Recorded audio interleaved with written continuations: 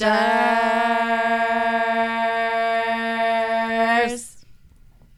Thank you, Elisa, for leading that. Thank you. Maestra. We're at episode 50. We are. Oh, God, this hurts. Oh, now you see the pain. You see the pain. We have to lean forward, so you're getting half of it. I might pick it up, though, like this. Oh. That's an interesting move. Okay. Well, I'm taking the chip clip. Let me just be very transparent in saying that Elisa every single time has a chip clip. So sacrifices. The pop screen chip clip. I'm like, you know what? Now that we're on video, I think I'm going to take the chip clip and be like a martyr, right? Yep. No, but I do want to say Elisa's always taken the chip clip, so Elisa. Yeah. And we're not supposed to say we're on video in case this doesn't work out. I think it'll be fine. Okay. We're testing out recording ourselves. Yeah. I did say that. I was like, don't say we're on video. Yeah, Justine said 15 times to me. And then I pick up the mic and I'm like, hi, hello, we're on Justine video. said, do not mention. Did I say it like that? No. I did. No. So, You're nice. So, 50 episodes. That's correct. Pretty cool. Do we have anything to talk about right now? We do. We're officially an LLC. What does that mean, Elisa? We're a business. Okay, and what is our business? We are One Sock Productions. Thank you. Mm-hmm.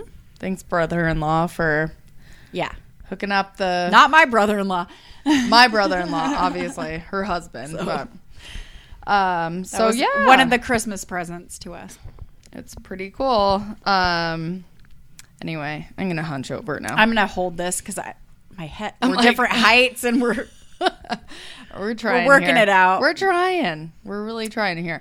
All right, Elise, want to start us off? I don't know what the best way to do this is. Whatever way you want. I think the best way is however. Okay, like this, I guess.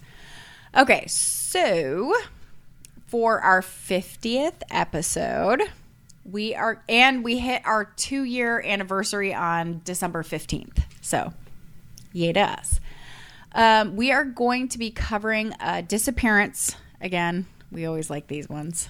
From 1998, right around New Year's. So, around this time, I guess. Yeah, definitely. It's unsolved, and it's the case of Cheryl Shepard. This case it's had some recent attention in the form of a podcast called Someone Knows Something, and they covered it in season 2. So if you're interested, after listening to our podcast, if you're interested in learning more, go check that out. Season 2 of Someone Knows Something. And I guess we'll dive into... Yeah, I'm trying to find I feel like our books and our piles were taken away from us, but... I'm fine with Okay, this. all right, continue.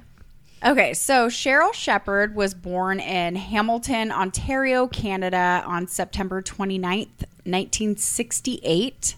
She was raised with her sister Sheila by their mother, who was a single mom, and she's named Odette Fisher.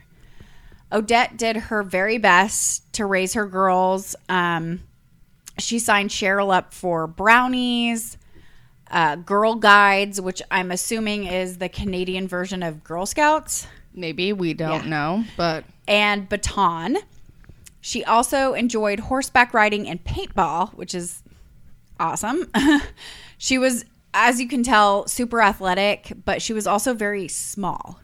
She was 5'4.5", and she only weighed 105 pounds. I love that, 4.5. 5'4.5". Every half an inch counts, even a quarter of an inch. So she was a very petite woman. After Cheryl dropped out of high school in the 10th grade, she went through 2 very short-term marriages. So at the time of her disappearance, she was 29. She had already had 2 marriages and divorces behind her, which is a lot. She did want children.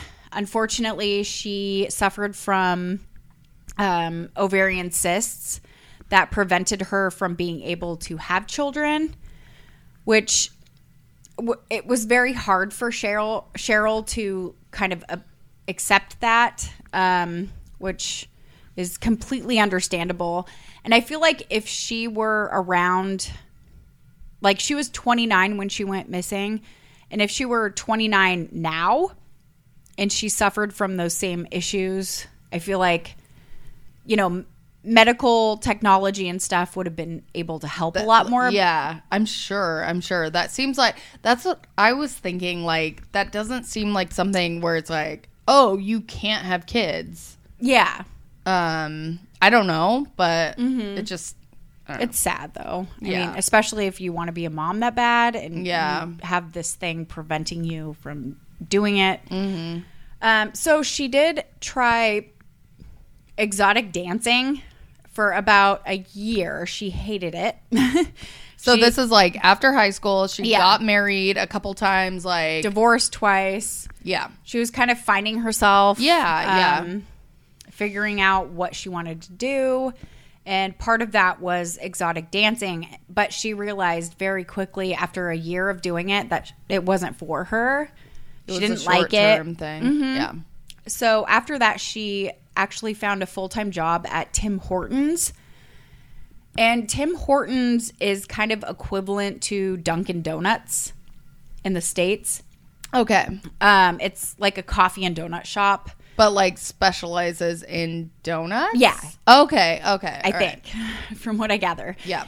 And like I said, she worked there full time, and she actually like finished the donuts. So she decorated them and, you know, all of that. Okay, cool. So and that was her job. Which like full time seems like you have to maybe like work your way up to being like full time at a place like that. I don't know. I don't know how it works. Yeah, me neither. But I know it required her to start early. Yeah. So she, like I said, she worked at Tim Hortons, and she actually enjoyed that job, unlike the dancing. Yeah. And she made some pretty close friends at that job, and they would talk about their personal life, talk about past relationships. And, you know, she did disclose to some of her coworkers that she did do exotic dancing in the past. And something that came up pretty frequently was her current relationship with a man named Michael Lavoie. And Cheryl had met Michael while on a road trip to an amusement park. I wonder how far, because I'm also like okay, a road trip. Well, maybe not like a road trip, but like it was far enough away for. And I guess there was a group so they must have been connected through friends and I see. Yeah, like they did a road trip together. So it's not like she went there, met him at the amusement park. It's like they went as a group. I think that's what I think. We don't know, but that yeah. So they met on a road trip to an amusement park, and you know, Michael was a few years younger than Cheryl. I believe he was 26. Yeah, I think so. And he had 3 daughters. And shortly after meeting Michael on this road trip, they started dating, and he actually moved in with Cheryl and her mom, Odette, in the apartment that they were sharing together. Like a month after. Yeah. Very quickly. And Cheryl became very, very close with Michael's daughters. And so, and you know, part of that, I don't know if part of the draw to him was the fact that he had daughters. Because she like that wanted kind of needed a mother figure. Yeah. Yeah. So, where he did not work, or he was unemployed. Elisa, completely unemployed. Okay, so she has a full-time job. She has a place with her mom. And then he has 3 kids with a previous woman, wife maybe. And then she is kind of like taking I would say like taking him under her wing or something. Like, yeah, he was very much relying on her for a place to live. Everything. Yeah. But she... Not only her, but also her mother, because they shared that apartment together. Yeah, that's what I was thinking. Like, so the that's mom... kind of... Yeah. Yeah. All right. So, on December 31st, 1997, Michael and Cheryl, they were attending a New Year's Eve party that was hosted by a local radio station, and it was being televised. And it was being held in Hamilton, Ontario. And I think it was at, like, their civic center. Yeah, like a big, something like that. Building. Yeah. Where you have, like, concerts and stuff. Mm-hmm. So, like I said, the party was aired on live television. And as the clock got close to striking midnight, the male host and the female host of the party got on their microphones and they were saying like, oh, this guy, they were like looking for Michael. They were looking for him? Or they were like announcing him. This guy right here. And, okay. Oh, yeah. Blah, blah, blah, and like trying to get Cheryl over there as well. And I'm using my hands a lot. That's good. That's fine. Express myself. Yeah. And so the hosts were like trying to get them in front of the camera. And Michael basically, he proposed to Cheryl and he said, in 1998, I want to know, and this is like rough. Yeah. What he said. Don't quote me directly. But he said, in 1998, I want to know if you'll be my wife. And they just start kissing. Just like start kissing? Yeah. And oh, gasp. The hosts were like, oh, we're like, it's like, what is your answer or whatever? And she said, yes. And then they went back to like kissing. And he said something about it being like softcore porn or something. I don't know. Wow. Weird. But we will include a link to the video so you guys can watch it. A lot of people said that it looked like she didn't want to say yes and she wasn't actually saying yes. And she seemed uncomfortable. And, I watched it myself and I just think everybody at that party was tanked. You could tell? The host was wasted. The female host especially was wasted. No way. I have to watch. I mean, it was I didn't watch because I'm like, I'm going to leave that to your part, but I don't know Lisa, you're like...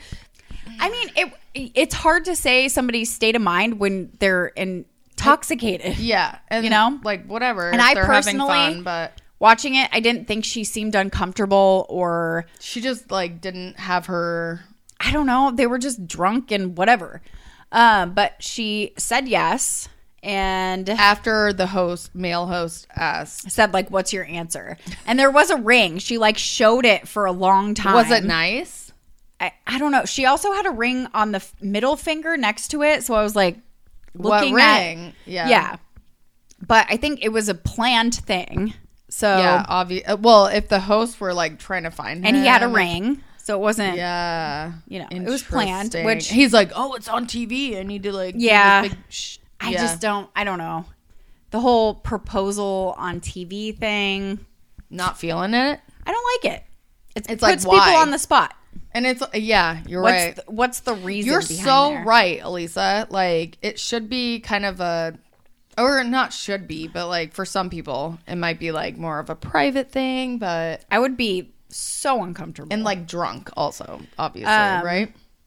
I would be uncomfortable, but not drunk. I don't know. You're all and drunk. No. I'm just saying, like for them all to be like. For him to know I'm proposing on TV, I'm going to get like totally wasted. And it was like a crappy proposal.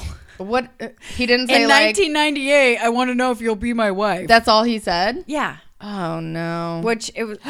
weird. That yeah, he's like it was just planning. Weird.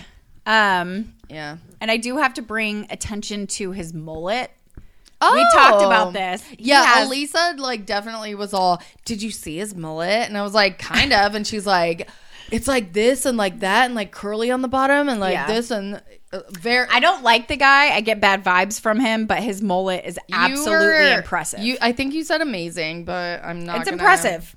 Okay. it's like ringlet maybe curls that's what you said. And long. It's Check out the video or some photos that we post. Whatever. Like I look like a mullet right now. Oh my God, like mine. No, his was curlier and longer. Fine, sorry. And yours isn't a mullet. I think he had glasses too, like me. We'll post pictures. Okay, all right. So she said yes. And so that was, we have visual proof of Cheryl being alive and well on this party, December 31st / January 1st. Yeah. And after that, it's hard to say. And I will pass it off to Justine. Oh, thank you. You're welcome. Thanks for that. I'm going to put my microphone down. This is Are your arms hurting? I'm passing I'm not the paper that weak. Are your arms hurting from like half a pound? It's just the act of holding the mic up or used to holding it. Going like this. Very heavy baby. Oh, baby. So I call him a baby. He's not a baby anymore. I'm used to a heavy baby. He's huge and he's been a baby for like a year and a half. Okay, so like Elisa said, the last time that anyone actually witnessed her alive was December 31st, 1997 / January 1st, 1998. So 2 years in one night. Are you tired? No, sorry. Are you bored? So I'm always tired. So Cheryl was supposed to pick her mom up, Odette Fisher. You talked a little bit about her mom. Yeah, she was very close to her. Very, very close. Yeah, and she was supposed to pick her up from Toronto Union Station on January 4th, 1998. So like a few nights after. Mm-hmm. And when Cheryl didn't arrive, Odette knew something was wrong because she could count on Cheryl to pick her up. And actually Odette spoke to Cheryl on New Year's Day. Okay. And so this was... So then we know that she was alive on... We're saying December 31st / January 1st, but we know December or January 1st because she talked to... For sure, yeah. She talked to her mom, but the not funny thing is, but I don't know, Interesting? I guess, yeah. Odd. She didn't tell her mom about the engagement thing or the proposal on national television. So she's close to her mom, spoke to her mom, didn't even tell her oh, guess what? I was proposed to on TV.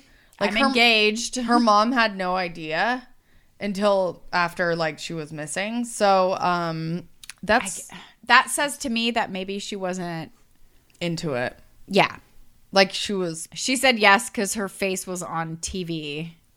Yeah. Because what are you going to do? In front of a bunch of drunk people, you're going to say no, and then everyone's going to boo you or Elisa, whatever. what would you do?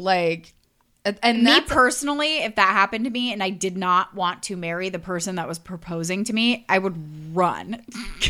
You can't run far But enough. I wouldn't have been there alone with him anyway. You would have been there, and I would have been Justine. I don't know about that. Elisa. I don't know. If your boyfriend or whatever was I have a surprise for you, and we're going to this New Year's. And you didn't like him? Do we know that she didn't? I mean, well, I think it was one of those things where they were living together and... Well, he was living at her place. It was probably a rocky, but at the... Who knows? You know. Okay. Continue. I know. Sorry. We're going way down the rabbit hole. So anyway, where was I? Sorry.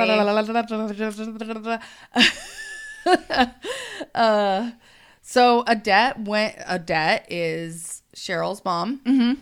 She went to the police and reported her daughter missing after she didn't pick her up. So she knew right away something's wrong. And so the thing is, Michael Lavoie didn't report Cheryl missing. So that's kind of weird, right? First. Yes. I'll get into here. All right. Yes. So, Lavoie told Odette that he dropped Cheryl off in an alley behind a strip club. Okay, as you do. In Niagara Falls, which is, I think, about 30 minutes from where they lived. Okay. And he said on the evening of January 2nd, so she spoke to her mom January 1st, and then January 2nd, he's like, oh, I dropped her off at around 6:30 p.m. Friday evening. It was a Friday. Behind a strip club because she was like gonna strip that night. But we know she didn't like stripping. And she didn't like stripping. She wasn't into stripping. She hadn't stripped for a long time. Strip. Well, danced. We'll say dance. Dance. Strip. But she hadn't danced in a long time. Yeah, and she didn't like wasn't into it. That wasn't her lifestyle. And she had a job, so she had a full-time job. Okay. And she was very open about like her past life. Mm-hmm. And she was close to people she worked with and like talked to them about things. She would have mentioned it like, oh, I'm getting back into this. Yeah. Okay. So right off the bat, it's like, I don't know about that, Michael Lavoie. Unless he like made her do it. But then money? why? I don't know. Elisa. Okay. Again, down the rabbit holes. Sorry. But I do like your thinking, your way of thinking. I'll hold it in my brain. Okay, thank you. But you know, none of her like coworkers, friends, family, they didn't believe that she would just like all of a sudden like, oh, I'm engaged. I'm gonna just like start dancing. And he, oh God, what a loser. Michael, I'm talking about unemployed asshole. Anyway. So when the media got a hold of this story after Odette reported her missing, you can keep yawning. I'm sorry. We're tired. I'm trying to. Then you're making me yawn because I'm trying to hold it. No, it's okay. You can yawn. I mean, I'm just always tired. It's nighttime. She's a mom.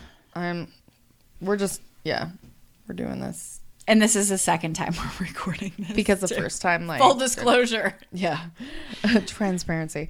So.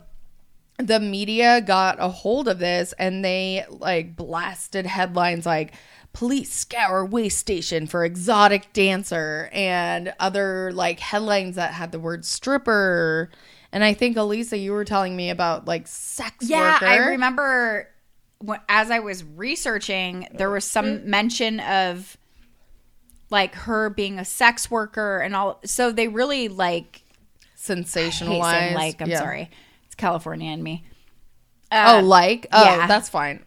They really took the fact that she danced exotically for a short period of her time. She was beautiful too. And maybe that's why. And just sensationalized that part of it. And blasted. And it really, that negatively impacts the way that the surrounding communities react to that, or like look at the case. If they don't volunteers to search for her, exactly. Hey, we're not going to go out and search for a dancer who put chose herself his there. Lifestyle, yeah. Even though that's not true. No, that's even not if true. You are a dancer or doing sex work, anything. Everybody deserves a chance to be found and searched for and helped. Everyone matters. Yes, no matter what. Lifestyle you live. But I think, that was kind of think it was like... It hindered the investigation. Everything. For sure. And then also it supported Michael's story that, I dropped her off to strip... Like, when that wasn't... Like, we're pretty sure that wasn't true. And so it's like, by them saying that, it's like supporting his story that, she went to go strip. Yeah. Like, that was her choice. And do we know, like, how do we know that's not true? So actually, the police were, did their best, honestly. And maybe not. Kind of. At the time, like, what they knew to do and what they had resources for. But they went to the strip club, which is, like, obvious. Like, let's talk to the owner. And they asked the owner, stop yawning. I'm sorry. You told me I could. I know, but you're making me yawn. I'm really trying not to. I'm sorry. They talked to the owner and asked him, like, was Cheryl, like, showed a picture. Because, people have different names for them. Did you see her? Was she hired for this night? No. Sorry. Wasn't her dance name Blondie? Oh, maybe. I don't know. I think I read that somewhere. I didn't even dive that deep into the dance thing. Again, rabbit hole. But they asked the owner of the club, like, did you hire her for this night? Nope. Did you see her walk into the club? Did anyone see her? Nope. No one saw her. Like, she wasn't hired. You know, so that was like, she didn't go in there. Okay.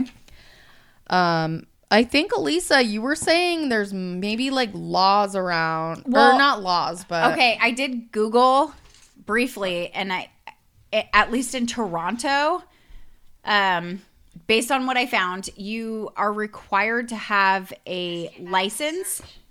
You're required to have a license to do adult like entertainment dancing. Yeah. It's like an entertainment license or something. Oh, okay. All right. So for 18 and older or whatever. I don't know. Okay. I didn't really like deep dive into it, but I know that you're required to have a license to do that. Like, so you can't just show up and be like, I want to strip tonight. Well, and also the police probably, if they were decent at their job, they would have requested records of like who was supposed to be dancing, because a smart business owner would not let somebody be dancing if they didn't have their license number, license information. I think that's what they found is like, no, like that. So there was like an easy way to prove that she was not there. And and they proved that she was not hired that night. Based on the license. Exactly. Thank you, Elisa. Mm-hmm. So right away, Lavoie was immediately a suspect, of course. And, or not a suspect, I'll say person of interest. He was the last person to see her alive or see her. Screen, sorry. Oh, it's okay. She's yawning and I'm back. All right. And he never reported her missing. And, you know, that's crazy. First, you know, like for starters, that's crazy. And you drop her off. It's your fiance. You drop her off in an alley, like right after proposing to her. Why not at the front door? No kidding. Well, that's exactly. It's weird. It's weird. And another issue with Lavoie was that he told different stories to different people. Like his timelines were off. And the reason why, you know, police, you see this a lot if you watch crime shows or listen to crime podcasts. Like us.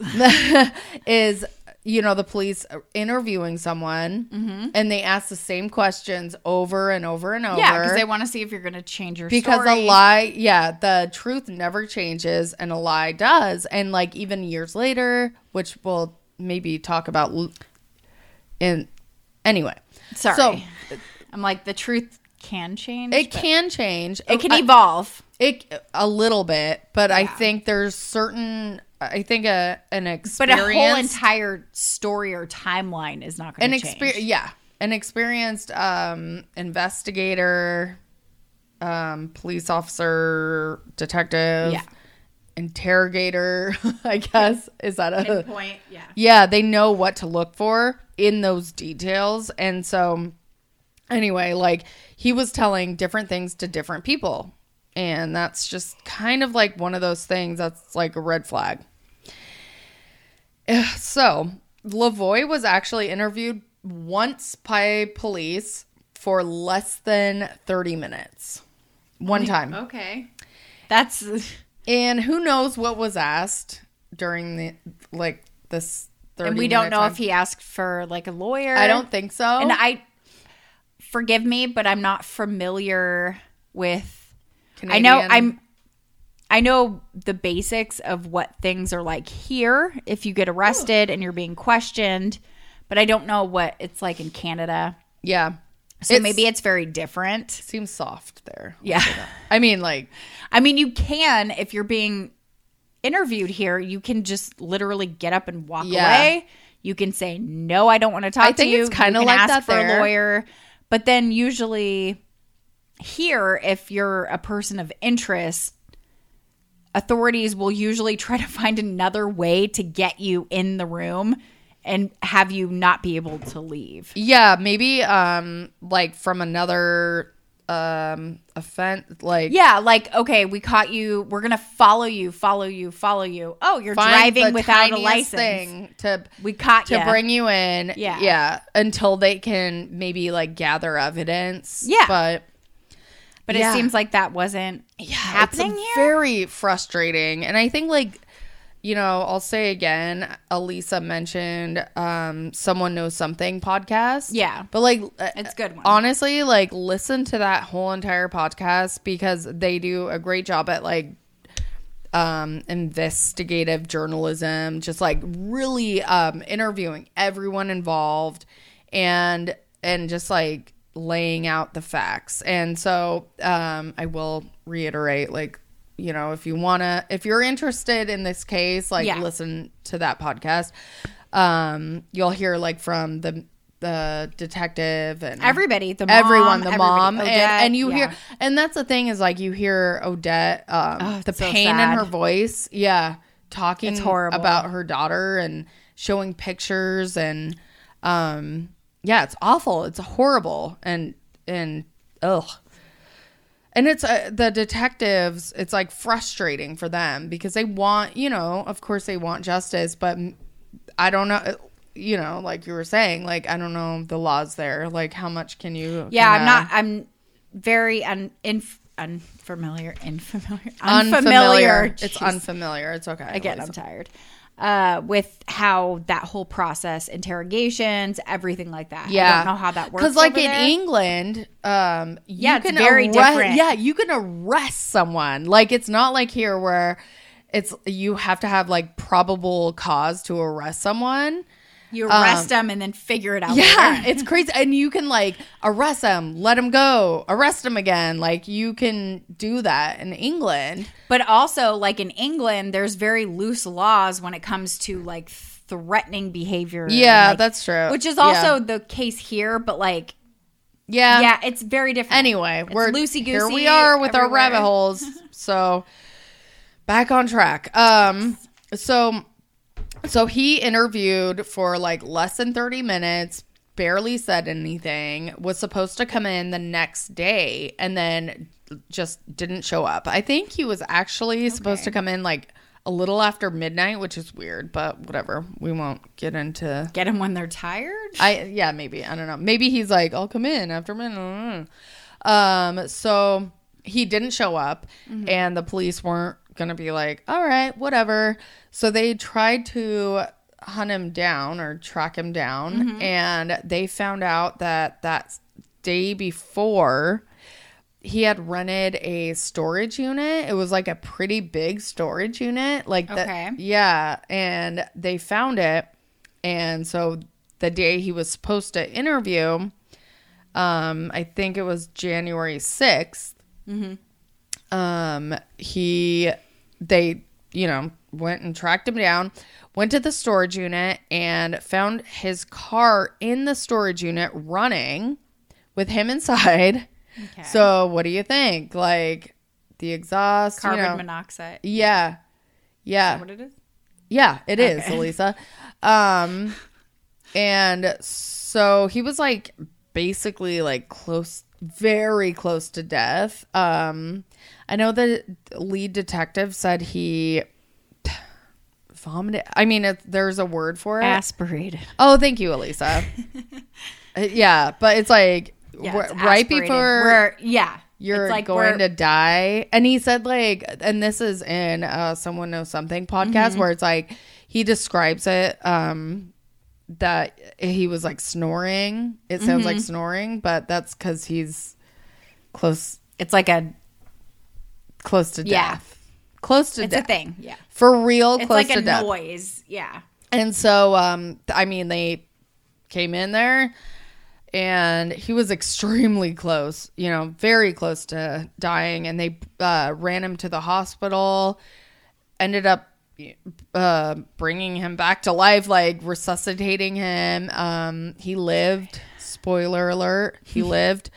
And I think like their motivation as police officers was, you know, regardless of what it's a life, what they thought this guy did, it's a life, and that's just their instinct. But also like to find out any information. Like, this is the last guy that saw Cheryl alive. So they were hoping to get like more information from him. And I know in terms of like a suicide note, yeah, there was they found like some kind of notepad or notebook or journal or something where it had imprints. Yeah. And that's what I thought. Yeah, they sent it to the like forensic lab. Yeah. They didn't say what it actually Not a lot said. of it, yeah.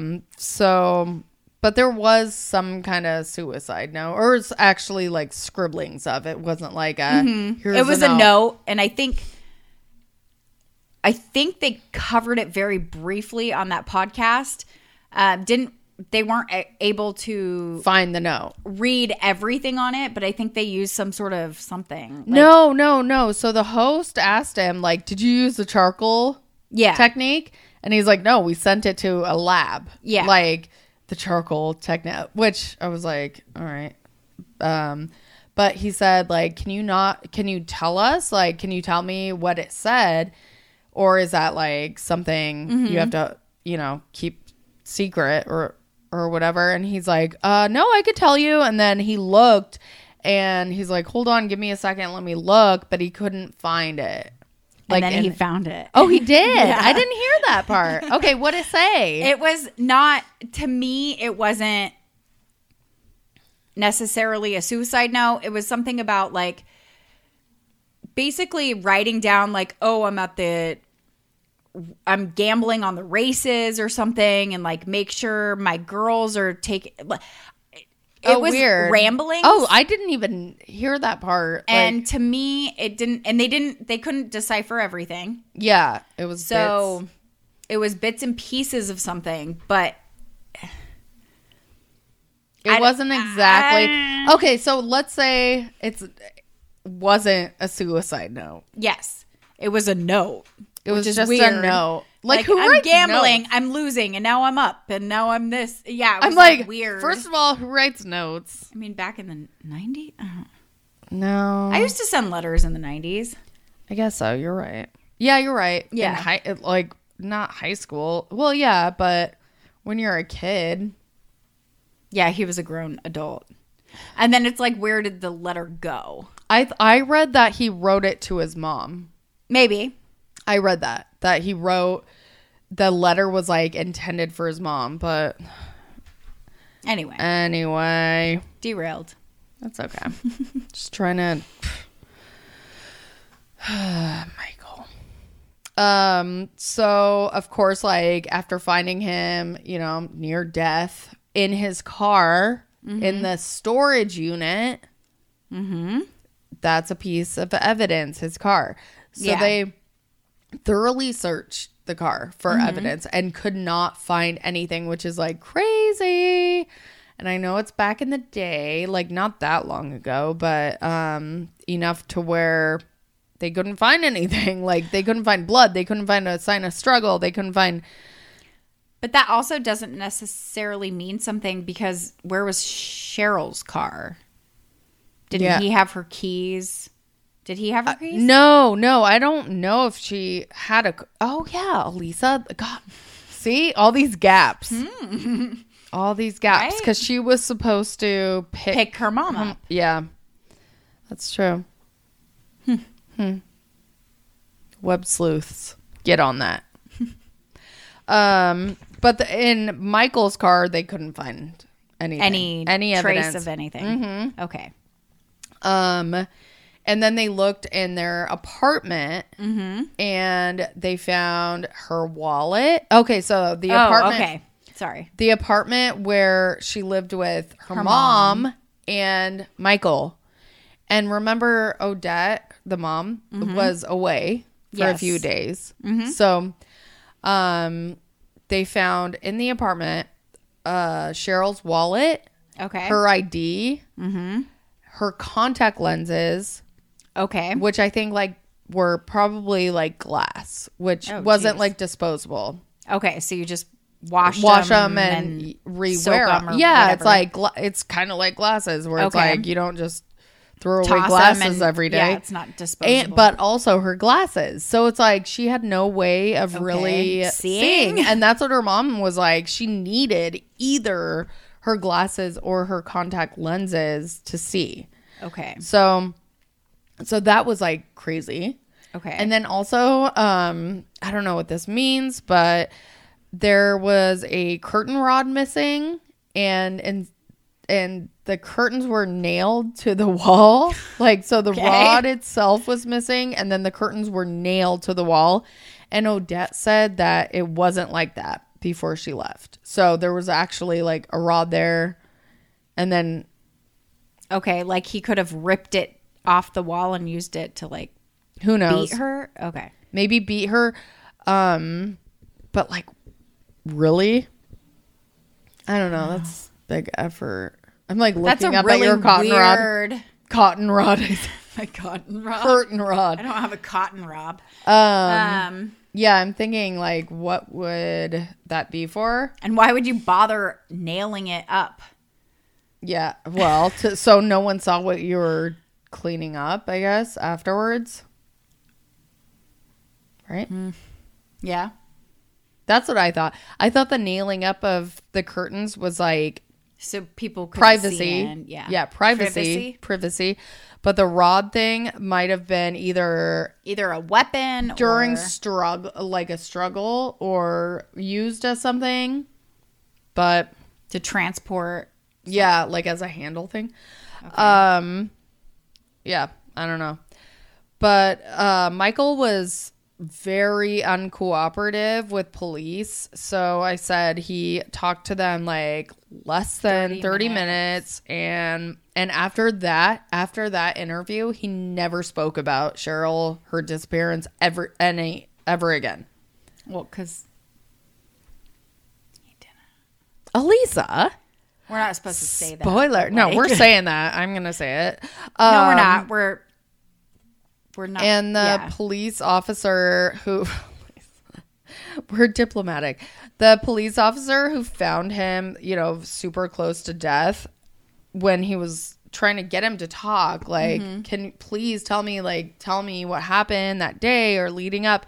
He said to him, like, quote, is this how you treat someone who saved your life? And he said he just looked down and walked away.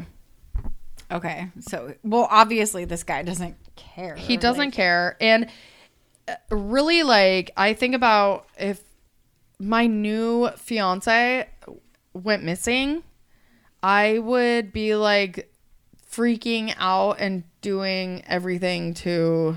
Well, yeah, most people would. You wouldn't think about yourself. You just wouldn't think about yourself. You would think about them. Unless you had things to hide. And we don't know what kind of lifestyle this guy led.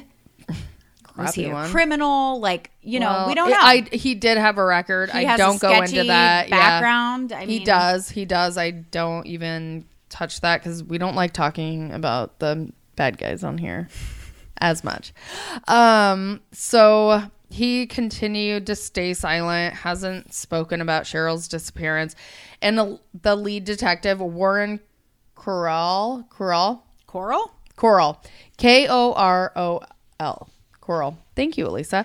Also stated that, right. It was Michael's right to stay silent. Like, that was his right. And he was like, we didn't have anything on him. He was allowed to not talk to us, and we can't point a finger at him because of that fact. But, there's many other things.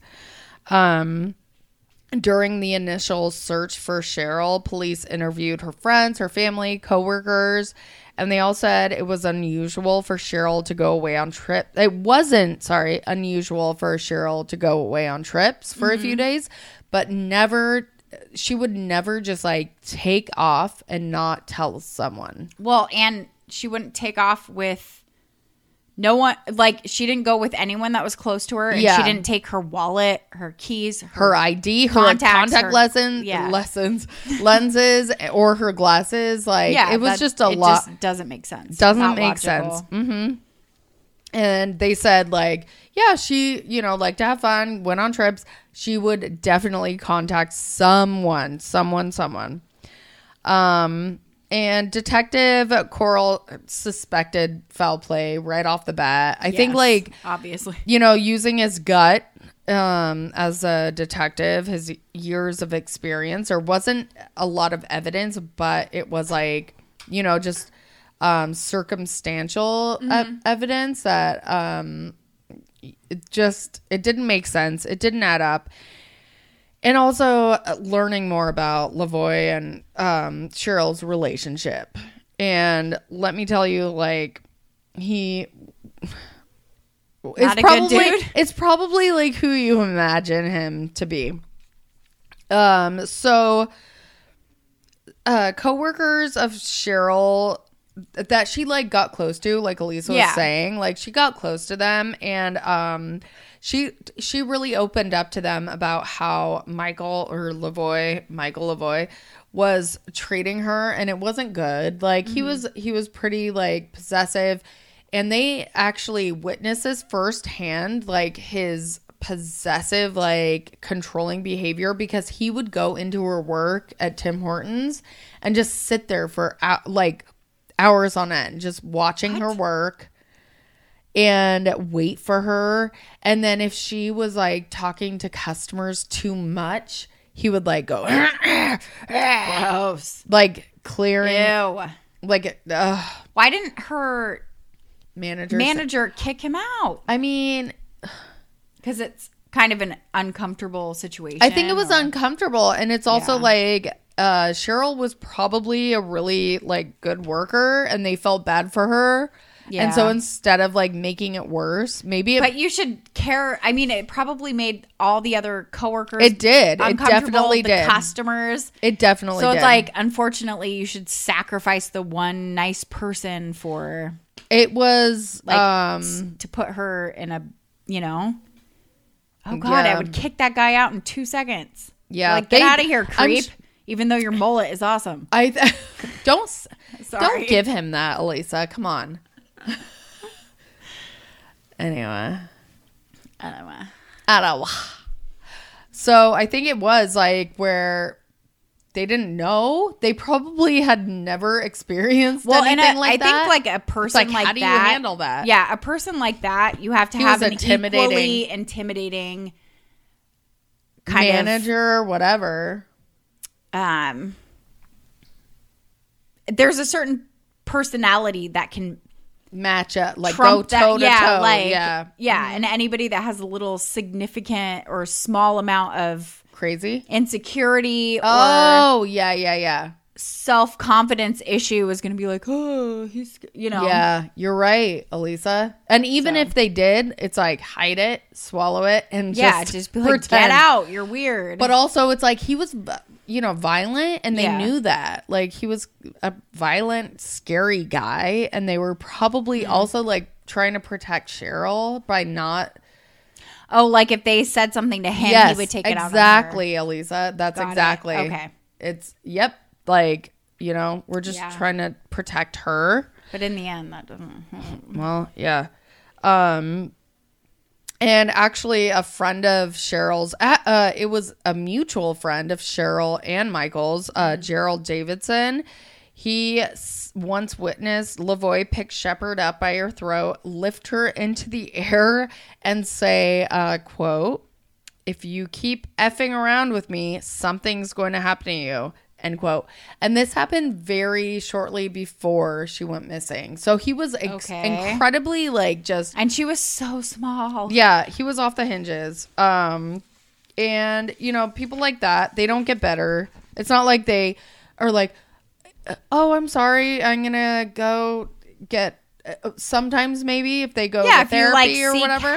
Actual help. But it's not on their own. They're not going to be like, I'm going to change one day. Yeah, that's something that's typically, I'm going to say typically, it gets worse and worse and worse. And so that's a huge, like, scary red flag. Sorry. I'm playing footsie with me. I'm not. Gross. Elisa's like, hurry up. No, she's like, hurry up under the table. Ow. An ex of Lavoy said he was violent to her. And he actually broke her cheekbone. Okay. I mean, like, so very violent. How do you break a cheekbone, first of all? You punch hard. Elisa. I mean, I'm sure a strong man could break a woman's cheekbone easily. With a punch. Or even, like, I don't Slamming, know. I don't want. Yeah. Curtain rod. Violence. Curtain rod. And he told her that he fantasized about killing her. Okay. So there you go. Like, that's, you know, big time just signs that. Red flags. Yeah. I mean, it's like beyond red flags. And only months after Cheryl went missing, Lavoie openly started dating his stepbrother's ex-girlfriend. Follow along with me.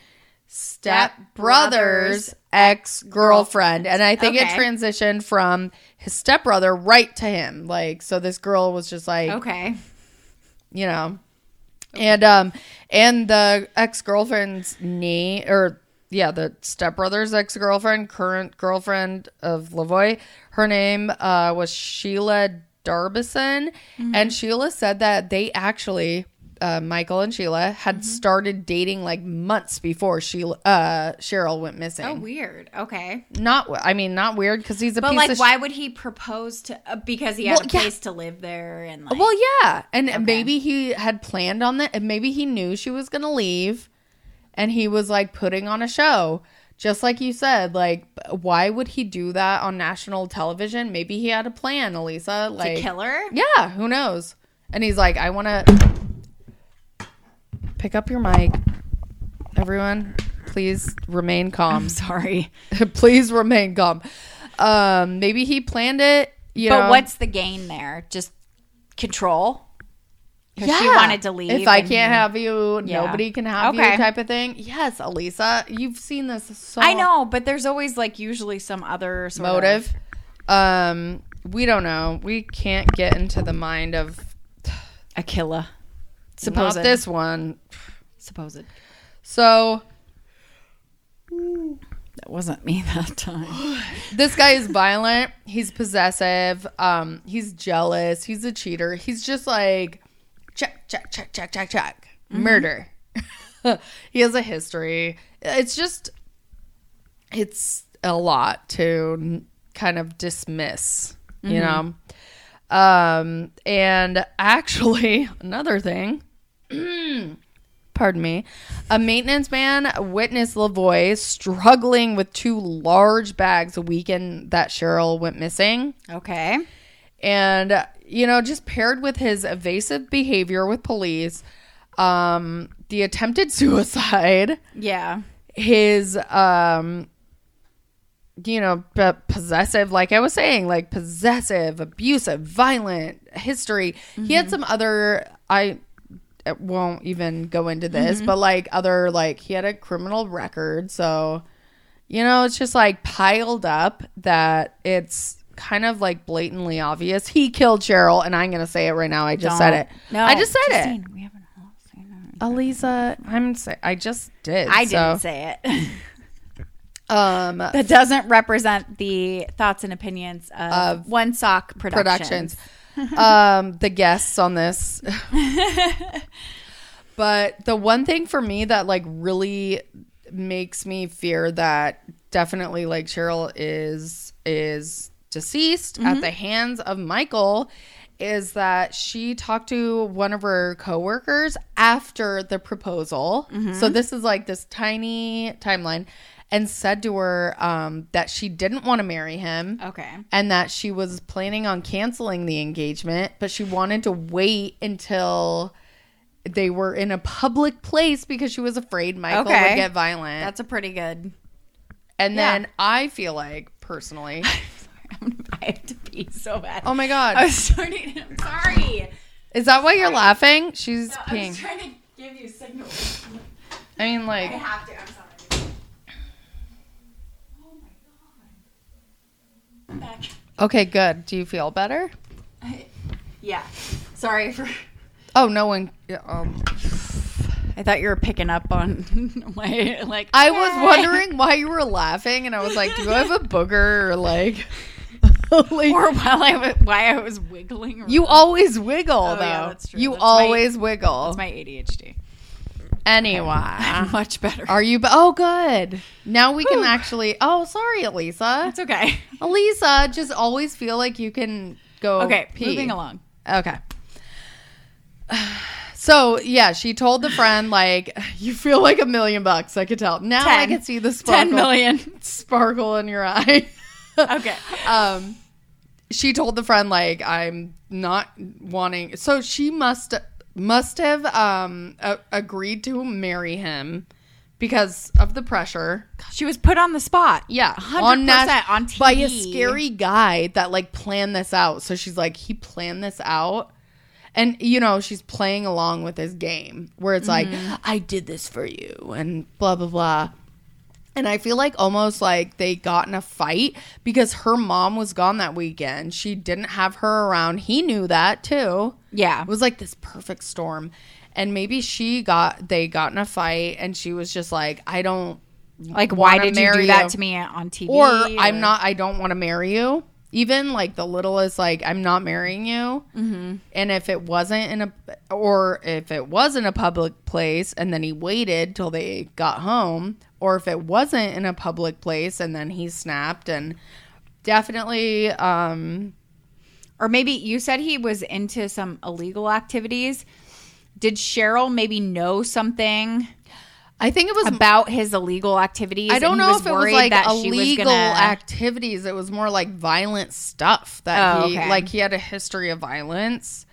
And I don't think he cared about anyone knowing about anything, honestly. Like, I think he was like, when it came to women, like, he wanted to just control them, and and I think he either planned it or didn't plan it. But Elisa, what? You're really gonna like sit here and say we don't know what happened to Cheryl? Maybe it was no, Michael, but like we have to also be careful of, you know, not enough people pay attention to her podcast to sue us. But I don't have any like pull in the legal system. No, but especially it's like there's whatever. But especially if he's not even named as a potential suspect. Is it? He's just Canada. nobody. We're in the U.S., so whatever. I don't know. Countries. I always like to whatever. sidestep. Be careful. Whatever. All right. But you do you, girl. Oh, thank you. I've said it 100 times, and I'll say it again. It was Michael Lavoie. I don't know that for a fact, but I wish that the police would actually like collect something. Well, I feel like if it happened here, I would like to believe that police would have just tailed him until he did something illegal, and then they would have arrested him for that stupid illegal thing he did, and that would have given them an opportunity to hold him and question him. Yeah. And like push him a little harder. Yeah. I think in the US it's like we okay. do that. Sorry. Yeah. Okay. Sorry, whoa. Elisa.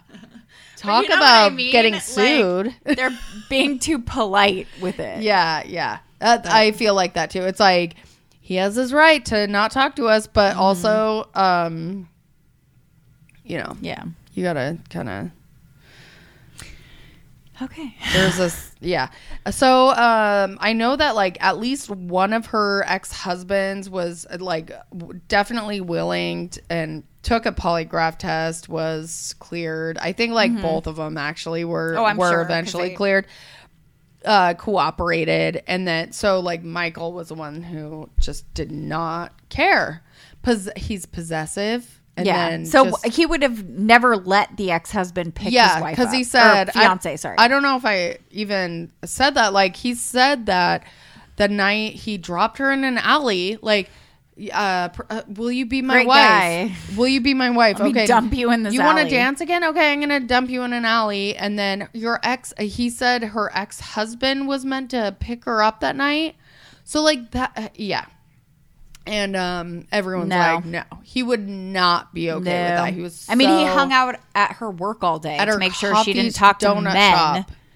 And then you're gonna let this guy that she has a romantic history with pick her up? Yeah, I don't even know if it was men specifically that it was like customers, like he was that like possessive. Like, you can't be nice to anyone. You can't show anything to anyone. I know. Well, yeah, it is weird. And that's it. I mean, that's... And that's it. Okay. Are you looking at your... Yeah. So here Gross. we are. Here we are. Gross. So anyway, thanks for listening. This is episode 50, as you heard. If you have... I know. We're so tired. What is our life? A lot. If you have any case suggestions or thoughts on this case or thoughts on past cases, please email us at murdersisterspod@gmail.com. That's murdersisterspod@gmail.com. Follow us on Instagram at murdersisterspod. and Share us. share. With people. Yeah, tell us. Share. Share. Yeah. I'm putting the pressure on you guys. I know there's a lot of people that listen that have Instagram. Why are you guys not following us? Yeah, we know you're out What's there. the problem? I just follow us, you guys. Just follow us. You don't have to like on our pictures or whatever, No, but just follow. just give us a follow. And here we are sharing our face. Ugh. Yeah, it's hard. This is hard. This is I don't like it. fun, actually. I will say I do not like this. So, and now we have a production, actual company. Yeah, LLC. Thing. Yeah. One sock.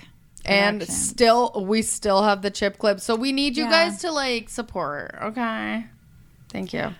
If you want us to keep doing this. All right. That's all for now. Check you next time. And happy holidays. Happy holidays. All right. Bye. And we'll see you guys in the new year. Yes, What? yes. Oh my 2023. gosh. We're going on our 3rd year of podcasting. Thank you. All right. Bye. Bye.